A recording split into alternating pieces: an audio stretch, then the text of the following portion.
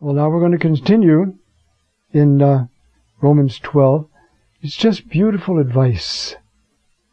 You see this man's love for these people and urging them to respond to the Holy Spirit who lives in them.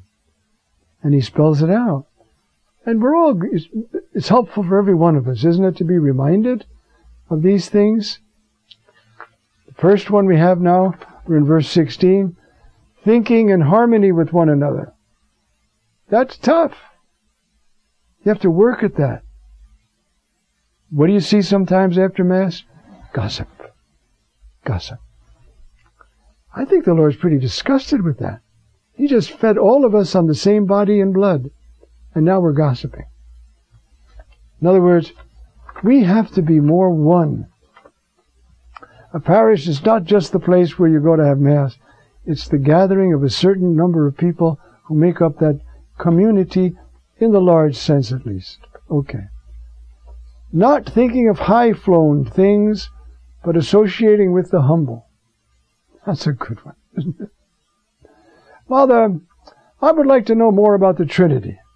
And he's living in sin with the lady he's not married to. I mean, we got some basics to work with first. Associating with the humble. Reminds me of a story. A friend of mine, he's dead now, beautiful Melkite priest who became the Bishop of Haifa, Joseph Raya.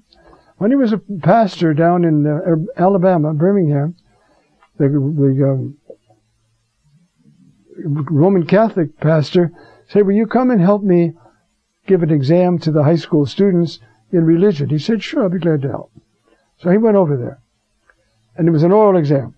So he said to the first student, what happened at the Annunciation? The student was a bit befuddled. He said, Annunciation, you know. The angel talked to, oh, yeah.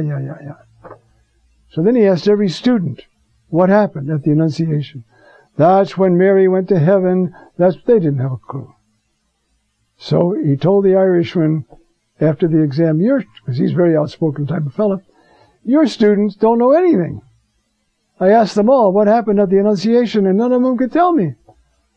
So they said, you come to my church, you ask anybody you want what happened at the Annunciation, and they can tell you. So, of course, what would the Irishman say? I'll be there. So he came, and after the liturgy, they're both standing out there, and the well-dressed lawyer types, no. But then comes Joe Ferris. Joe is a 65 construction worker. Though his children are lawyers, I mean, they've all, but he said, that one. So he comes over. The guy says, what happened at the Annunciation? Well, Joe, Annunciation, he never heard that word before.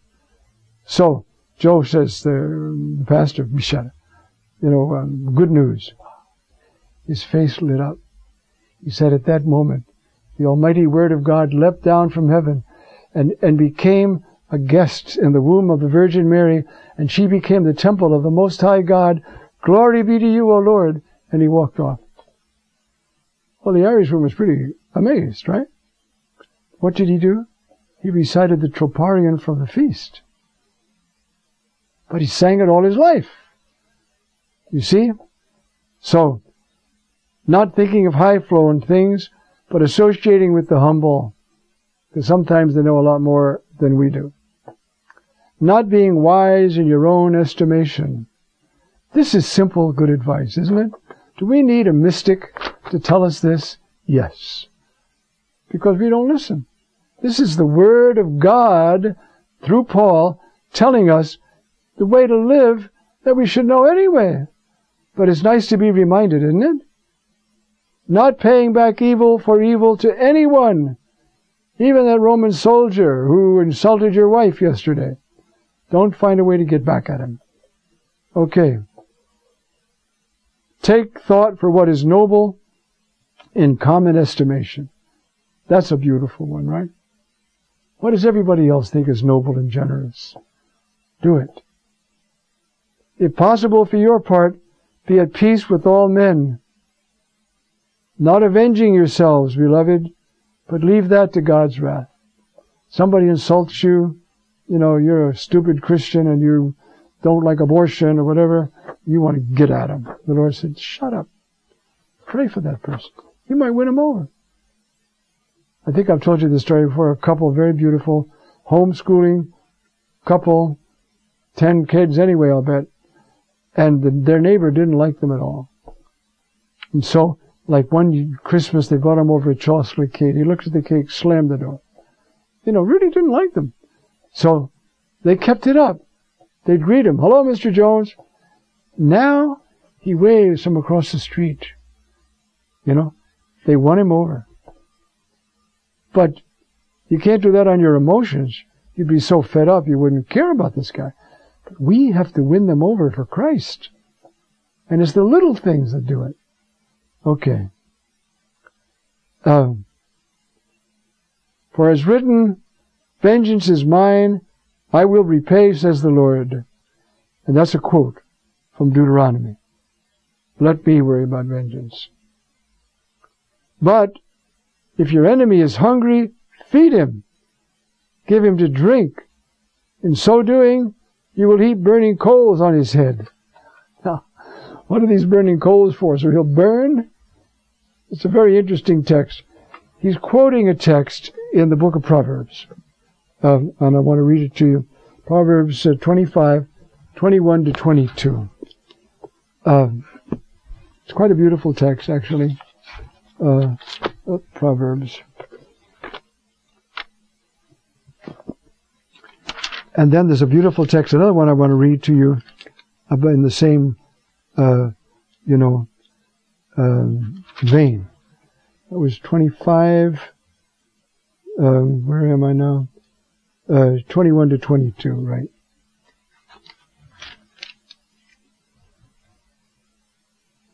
If your enemy be hungry, give him food to eat. If he be thirsty, give him to drink. For live coals you will heap on his head, and the Lord will vindicate you. Now, what are these live coals? Does that mean you're getting back at him? What do you mean by these live coals? Well, there's an interesting text in the book of Kings. Well, first I'll show you this. Well, no, I'll do this 2 Kings, 6:22. The Aramean raiders, sort of land pirates, if you know what I mean, they were beating up the Jews, taking their goods, and so forth, you see? And so they went to war. I'm looking for the reference, okay. And they beat them up. So they're bringing them in. Look, what have I got here? Sorry, just give me a minute. It's a very, and people don't, get this text. So the Aramean soldiers are coming to raid the town and beat up people and so forth, you see?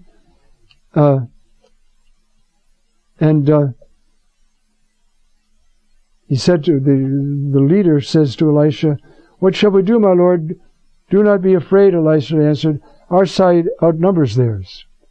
He sees all the angels. Then he prayed, "O Lord, open his eyes that he may see." And the Lord opened the eyes of the servant so that he saw the mountainside filled with horses and fiery chariots around Elisha. Somebody told me about the same sort of thing during the Arab-Jewish War, the 67 war. The 67 war. He said, I was in a kind of a stone house, small stone house, right near part of the tomb of Nebi Shmuel, the prophet Samuel. He said, I was hiding in there with 2 or 3 other guys, and there was this mob coming at us. It must have been Muslims. I think it was Jews in the temple. So he said, he prayed, "Samuel, you better help us out and yourself as well." He said, all of a sudden, I saw horses come streaming down the mountain, and they all ran away. I don't know why those things seem to happen more over there than over here. But anyway, another time, a fellow in Lebanon. He was a monk in the monastery there in Israel, but he was a Lebanese, Cistercian. He said the Syrian army was coming at our village in Lebanon with great numbers. And all of a sudden they stopped, then they turned and they went away. We said, whatever happened? They talked to one of the Syrian soldiers and you know what happened? Your Jesus appeared. He was about a mile high with his arms stretched out like this, protecting the village. And we got out of there. Interesting, right? Okay, now we're going to look at this one.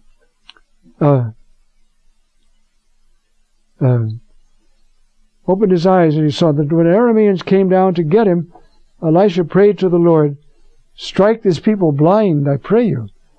And in answer to the prophet's prayer, the Lord struck them blind. Then Elisha said to them, this is the wrong road, and this is the wrong city.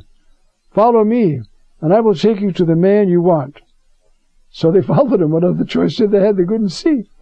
And he led them to Samaria. And they entered Samaria. Elisha prayed, O Lord, open their eyes that they may see. The Lord opened their eyes, and they saw that they were inside Samaria. When the king of Israel saw them, he asked, shall I kill them, my father? He asked Elisha. Listen to what Elisha said. You must not kill them. Do not slay those whom you have taken captive. Do you slay those you've taken captive with your sword or bow? So don't kill these you've taken because I put blindness on them. Serve them bread and water. Let them eat and drink, and then go back to their master.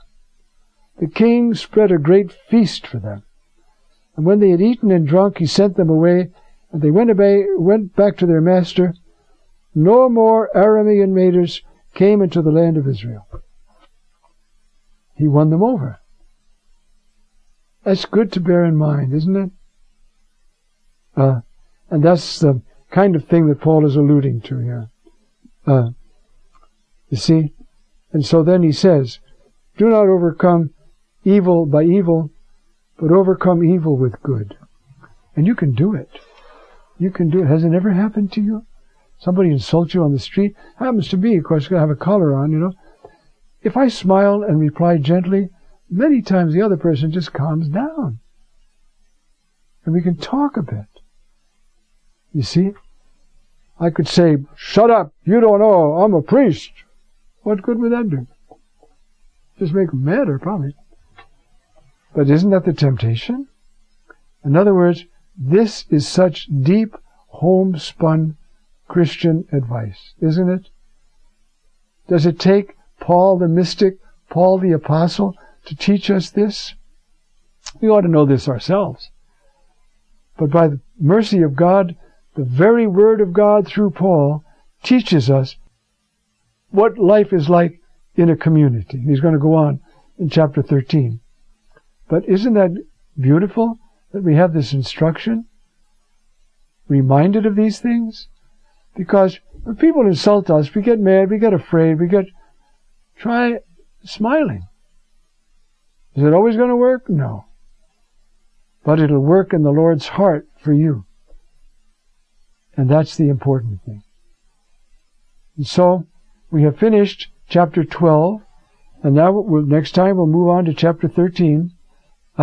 More advice, but of a different kind. Amen.